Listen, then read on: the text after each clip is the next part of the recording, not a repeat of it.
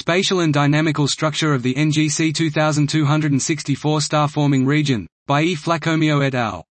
The processes that lead from molecular clouds to protostars, stellar associations, and the evolution of both, are active research topics. The target of this study, NGC 2264, is a benchmark star-forming region (SFR) in which these issues can be profitably studied.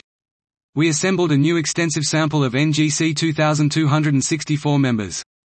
To this end we used new X-ray data obtained with the XMM Newton telescope, Gaia EDR3 data, and an extensive collection of public and published catalogues.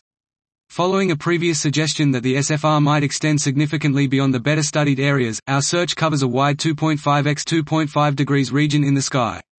Our catalogue comprises more than 2,200 candidate members, a 100. This was Spatial and Dynamical Structure of the NGC 2264 Star-Forming Region, by E. Flacomio et al.